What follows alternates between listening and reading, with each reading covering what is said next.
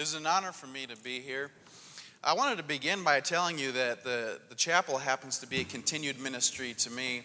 I'm a subscriber of the podcast, and very often the chapel services sit next to Freakonomics and This American Life on my podcast.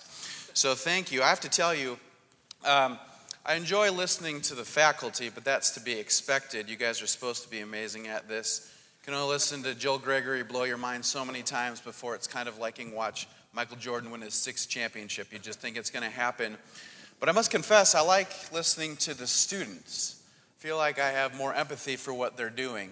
Maybe it's my age. I feel a little bit closer to them. That's for a couple reasons. One being this, they usually open up by thanking faculty for their experience here, which I would also like to do. But in them, I also sense a bit of nerve, which I now get. Being invited to preach here is a little bit like being invited to play basketball with the Dallas Mavericks. You have to be on your A game or you'll look silly. Because of this, and this just isn't a problem here, it's a problem in Waco, I've developed a strategy. I just steer clear of the information that my congregants are going to know better than me. So, for example, poor UBC has not heard a thought from the patristics since 2008 when David Wilhite showed up at UBC. And one would think that you're safe having John White there. He's just an ethicist after all, but one who specializes in the theology of sport, which as it turns out will really empty out the sermon illustration arsenal. This strategy that I developed, of course, makes a lot of sense to me out of Eric Howell's situation over at Dayspring. It's probably the only place besides here where there's more PhDs per square inch in all of Waco, and now it makes sense to me why he would read a text and simply silently reflect. I think I'd do the same thing. Well, I intend to put that strategy to use this morning here at Truett, so let me review. Dr. Arterberry has ruled out my preaching of Luke Acts. Todd Still is like a black hole for all things epistle. Joel Weaver has got Mark covered, but let's be honest, he's thinking about tailgating on the Brazos. And anything those guys don't have covered, surely David Garland has written a book or commentary on. I'm a pastor, so I thought about trying to preach about that, but of course Robert Creech has at least 20 more years of experience, and then there's the Old Testament, but between Non-Cook, Tucker, and Reed, I dare not. So I've come up with an idea. Would you please open up your Bibles to 1 Maccabees? I'm just kidding. If I have done my research correctly, though, I don't think we have a John specialist in the house. I suppose the strategy I've developed is a bit dysfunctional and stems from my unhealthy desire to say something here that everyone might not already know. But I have good news for you, especially of those of you who might be looking to make a late amendment on a SBL paper. I have recently become privy to some groundbreaking research. I'll begin the story this way. In 1946, just a year after World War II, there was a boy on the south bank of the Black Sea. He was trying to skip rocks, but very unsuccessfully because the waves were rather large that day. So he turned around, and there was this cliff behind him, and he started throwing rocks. Well, there was holes in the side of this cliff, and he made a game out of it, throwing rocks into these black holes that would disappear. And he heard a shattering noise. So he quickly scaled the side of this hill, climbed in, and found a broken clay pot with some wrapped up scrolls. Well, he took those home. His dad traded them away for a goat. They ended up on the black market until very recently. The Black Sea Scrolls fell into the hands of scholars who have made them available to me, and me only. So, what we found in these Black Sea Scrolls was quite interesting. It affirmed our canonical presuppositions. We felt good about the Bible we've put together. But there were a few new documents that have yet to have been discovered, and I'd like to share one with you today entitled, A Day in the Life of the Johannine School on Patmos. I've read it so many times, I'm just going to try and tell what happens in this document. So John and his disciples are sitting around a campfire, remembering, laughing about Jesus. And off in the distance, John sees someone rowing towards shore, and he yells out, "What news from Asia Minor, Polycarp?" Polycarp, not quite visible at this point to John, had a suspicious look on his face and remained silent till he pulled up onto shore. Kept quiet until he got to the campfire among the middle of them, held 3 documents in his hand, and he said, "Well, I've got good news, I've got bad news, and I've got medium news. What do you want to hear first?" John didn't miss a beat. "Why, the good news, of course." A small chuckle broke out, though they'd grown weary of that sort of humor aimed at double entendre in John. Well, Polycarp says, our gospel has been reviewed by 3 different major newspapers. Now, that would be the end of our invigorating novel research, but as it turns out, these 3 newspapers happened to be on interlibrary loan when Alexandria burned down. We have them this morning.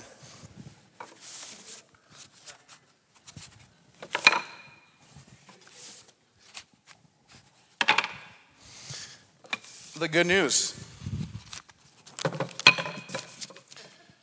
The Roman Times were more than a font. This from Richard Barburridge.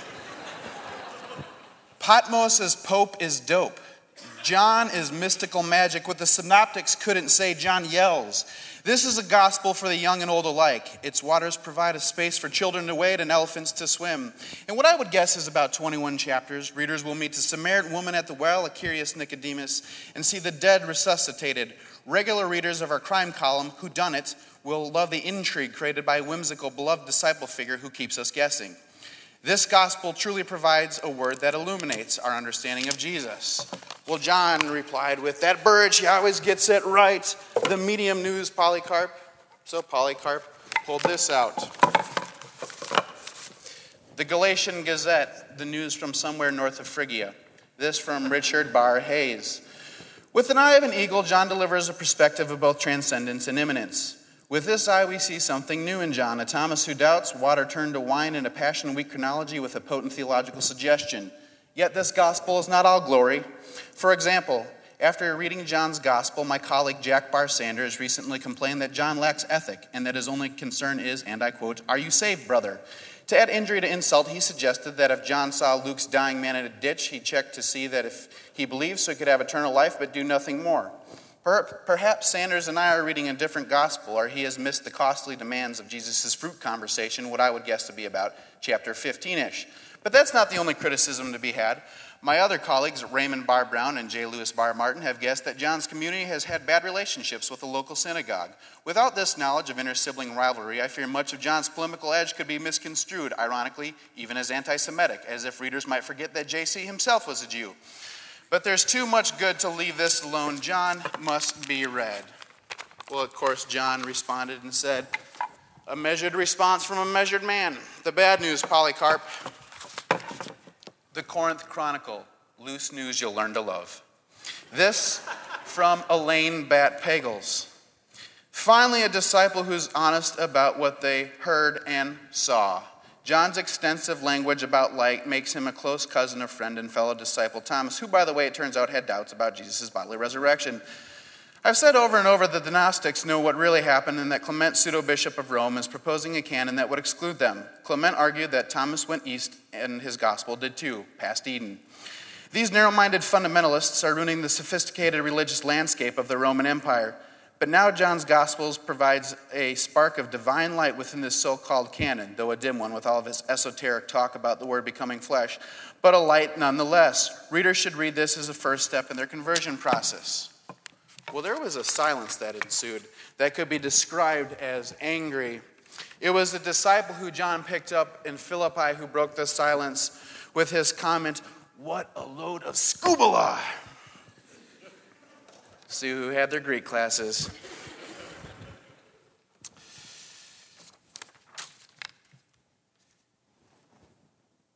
John demanded that Polycarp go get a pen and parchment. And he told him to write this down. This is how Eugene Peterson heard it. From the very first day, we were there, taking it all in. We heard it with our own ears, saw it with our own eyes, verified it with our own hands. The word of life appeared right before our eyes. We saw it happen, and now we're telling you in the most sober prose, what we have witnessed was incredibly this. The infinite life of God himself took shape before us. We saw it, we heard it, and now we're telling you so that you can experience it along with us. This experience of communion with the Father and his Son, Jesus Christ, our motive for writing you is simply this. We want you to enjoy this too. Your joy will double our joy. Now, I pick on Elaine Pagels, but to be honest, I don't really know what the problem was in John's community. I've heard Gnosticism, I've heard Docetism. We know by the time he writes the second epistle that he's lambasting those who say Christ didn't come in the flesh. The NRSV, which was read earlier, translates key phrases this way. We heard, We saw, we touched, we've seen it, we've testified to it, we declare what we have seen and heard. I like to think that if it was appropriate, John would have added, and I even remember how he smelled before and after the alabaster jar. Trust me, Judas was the only one objecting. And maybe even a few words about the flavor of freedom found in the Eucharist. A few months after I graduated in 2004 from college, one of my good female friends decided to give blood. I think if everyone there could have a mulligan, they would have realized that her 5'1", 100-pound frame probably didn't have a pint of blood to spare. Now you've given you a clue. You might have guessed what happened. She stood up, and no sooner had she stood up and she fell straight back and was knocked out. Woke up in a hospital, everything intact. But in the months that followed, Jocelyn lost an alarming amount of weight. Her digestive system was fine. Her problem, though, was that she had lost her sense of taste and smell, and all food had become repulsive to her. Well, eventually her senses came back, and I don't mean to make a sensory martyr of her. After all, she is no Helen Keller, but her story illustrates how precious our senses can be. I think I'm probably in the minority of people in America that I'm going to miss the NFL's replacement refs. Nothing was more effective at making people forget a bad sermon than a blown call at a critical moment in their game. Again, it can be tough preaching in Waco with all these academic professionals around. So when I read John's text, I couldn't but help think of Baylor's philosophy department.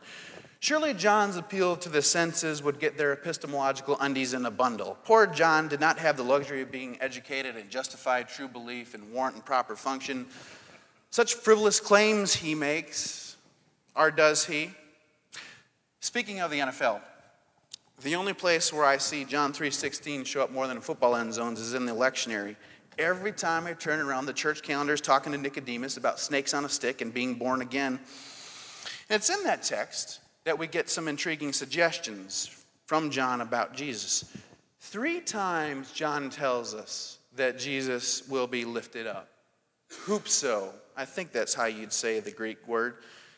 John 3:14, 8:28, and 12:32. I don't remember if my Greek flashcard gave me the options, but hoopso can mean either to lift up or to exalt. John gives us a tantalizing choice, one of the double entendres I was referring to earlier. Such an intriguing way to ask readers a question. John's checking with our eagle eye to see what we see soaring over the text. How do you see the Word became flesh? This reminds me of John's synoptic step-siblings who are constantly reminding readers to let him who has ears hear, or even the psalmist who says, taste and see that the Lord is good. It's the kind of knowing I suspect that John Wesley experienced when he said his heart was strangely warmed. A few years ago, the Discovery Channel ran a program that explored all the sociological, anthropological, and archaeological factors that help them put together a composite sketch of what Jesus looked like. It's on your worship guide if you want to take a peek. It's my favorite picture of Jesus. For no other reason, he doesn't have blue eyes, nor is he Caucasian. A grave disappointment to Christian bookstores everywhere. I suspect, though, that John would have little interest in our guessing games. He's not asking if we knew what he looked like. As Eugene Peterson says, he's testifying about the infinite life of God which took shape before him. This week in the lectionary, God breaks his silence in the 38th chapter of Job.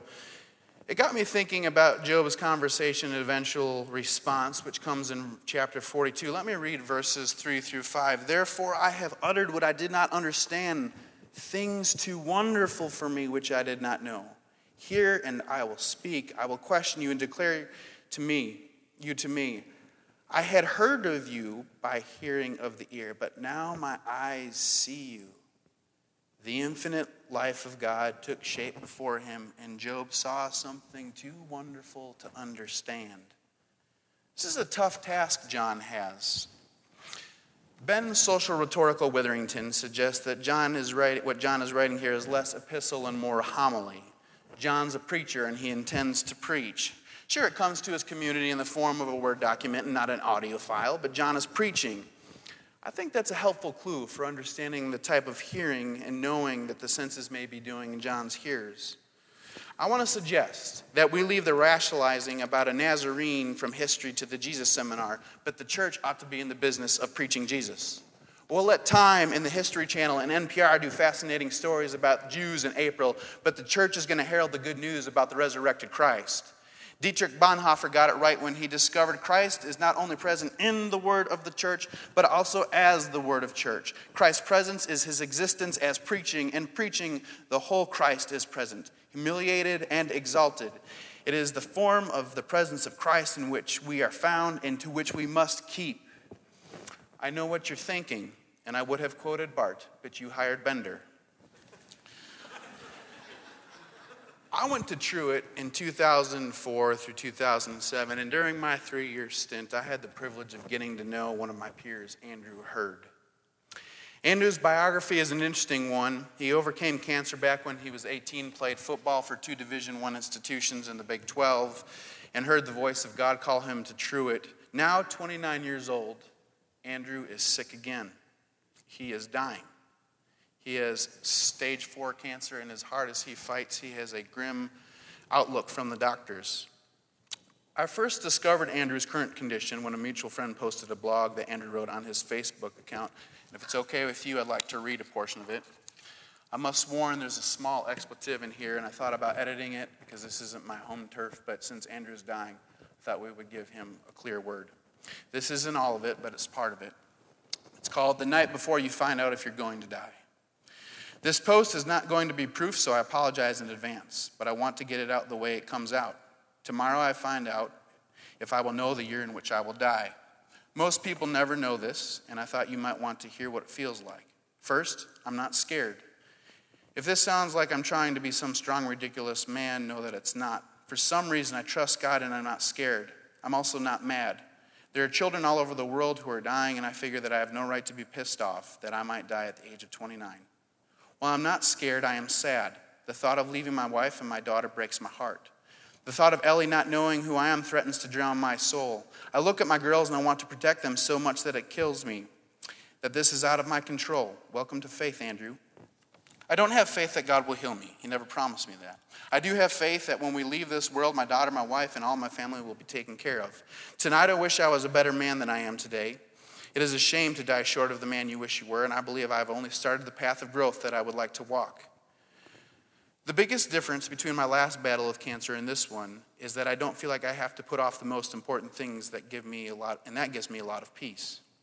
I am sure that there is more to write, but that is all I have for now. Thank you all for your support and prayers. It has meant more than I can ever describe. May God bless you for your love. Jesus died so that you could be free. Free to love, free to forgive, and free to really live. Give it a try tomorrow. Live like someone who isn't afraid to die and is loved by a God who created the world. Good night, and God bless Andrew.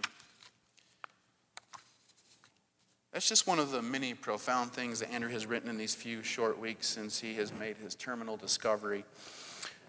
I tell you that because I find myself very eager to read what Andrew writes, and it recently dawned on me why that is. Because in what Andrew has to say, you can hear Jesus, you can touch Jesus, and you can see Jesus. Andrew is giving testimony to the infinite shape of God which is taking shape before him. And for those who have ears to hear and eyes to see, Andrew is preaching Jesus. So Truett Seminary, may we be a people who are about the business of preaching Jesus.